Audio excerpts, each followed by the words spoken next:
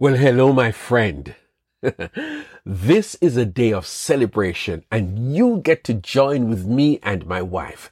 Today is day number 731 for the Friend of Clyde project. Yes, on the 6th of October 2020, in the middle of the pandemic, I felt led of God to send out an audio message that day. Back then, I hardly knew what I was doing, and I certainly did not see myself going beyond the first day. But you know something?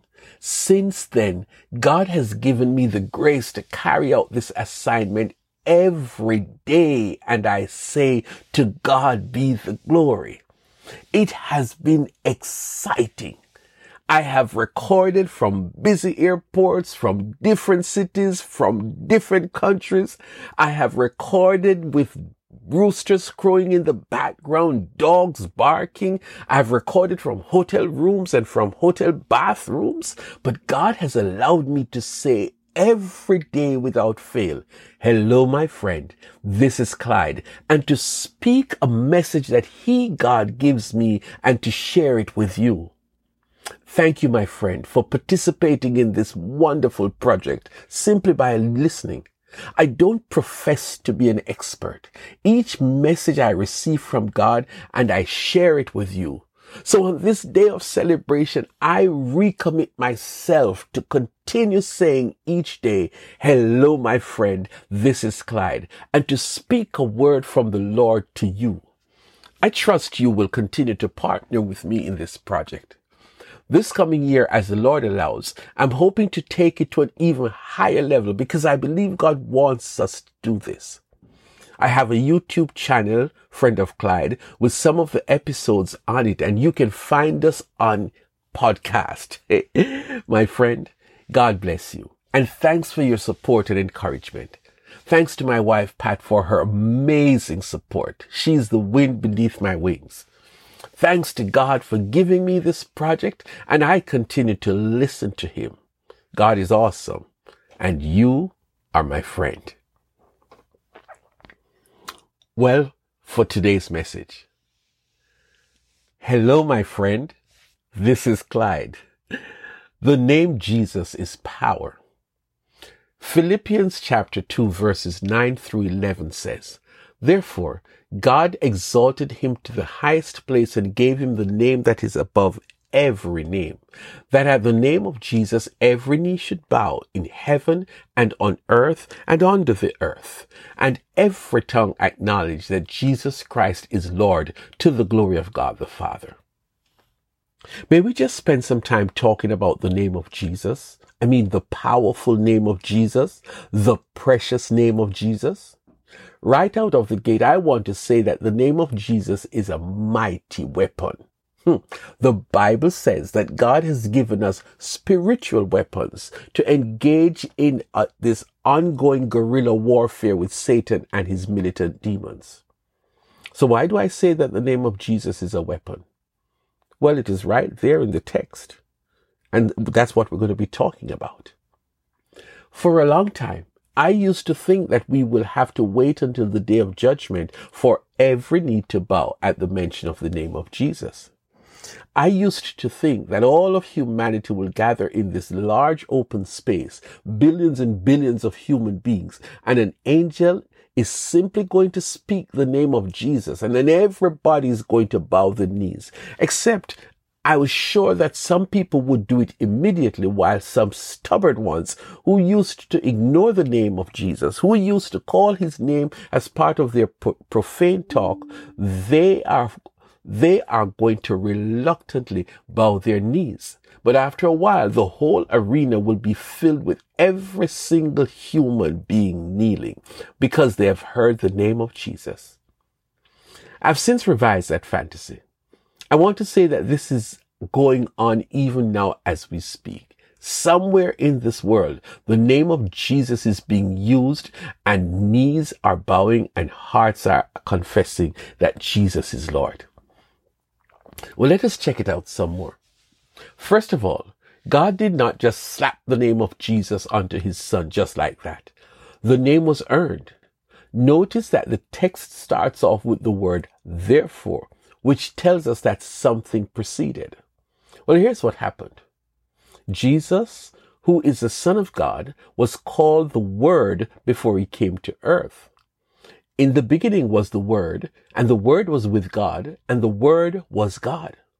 But then the Word became flesh. And so when that happened, Jesus as a baby was born to Mary, his mother. And she was told to give him the name Jesus because he shall save his people from their sin. Well, Jesus grew up, and for 3.5 years he did his thing, performing miracles and addressing large crowds of people. But as his mission was coming to a close, we hear him talking to his disciples. He told them that when he's gone back to heaven, I will do whatever you ask in my name, so that the Father may be glorified in the Son. You may ask me for anything in my name, and I will do it. Jesus was not being arrogant. Jesus was speaking truth. Later on, we see him praying in John chapter 17, and I want us to hear an extract from that prayer. Jesus said, I will remain in the world no longer, but they are still in the world, and I am coming to you. Holy Father, protect them by the power of your name, the name you gave me, so that they may be one as we are one. While I was with them, I protected them and kept them safe by that name you gave me. None has been lost except the one doomed to destruction, so that the scripture would be fulfilled. That was not even subtle. Jesus confirmed that his Father gave him a name that spells power and protection. Protect them by the power of your name, the name you gave me. What is that all about? You see, God had transferred power from himself to that name. That is why Jesus was able to say, all power is given unto me. And all this occurred between the Father and the Son because the Son uttered the biggest assignment ever when he came from heaven to earth to die for the redemption of humans. God is so pleased with his beloved Son that it led him to give him his name, his powerful name, the name of Jesus. Oh, and don't worry that God is now a figurehead, like God emeritus, retired and just sitting around in heaven. No, the Father and the Son are one. They both are powerful. Anyway, the name of Jesus is what we're talking about. And my favorite disciple, Peter, proved the power of the text. This lame man was begging money outside the temple in Jerusalem. And he came up, and one day Peter and John, they came up, and when he begged them money, they simply had to tell him that they were broke. So Peter said to the guy who was 40 plus years old and he was paralyzed from the day he was born, my friend, I don't have any money with me, but I'm going to give you what I have. In the name of Jesus Christ of Nazareth, walk. The man jumped to his feet and walked. He had never walked before.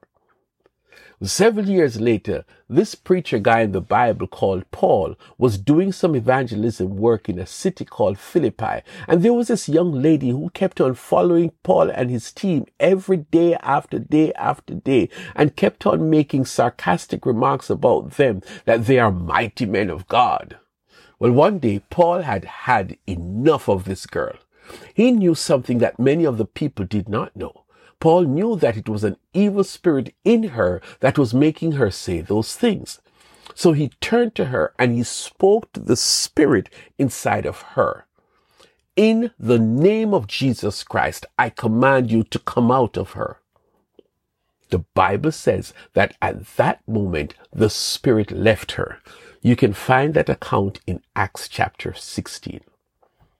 Satan is afraid of the name of Jesus, but be careful. Don't just go around babbling in the name of Jesus lightly. You might regret doing that. One has to be sincere and intentional when you use the name of Jesus. God responds when you call on the name of Jesus, and miracles happen. Prayers are answered. Demons run. All kinds of amazing things happen when we call the name of Jesus. This is why we're told not to use the name casually, in vain, not to use it without good intention, and certainly not as part of our profane talk. Use it when you pray. Use it when you're facing a problem. Use it when you're sick and need healing. Always use it with the conviction that there is power in the name of Jesus.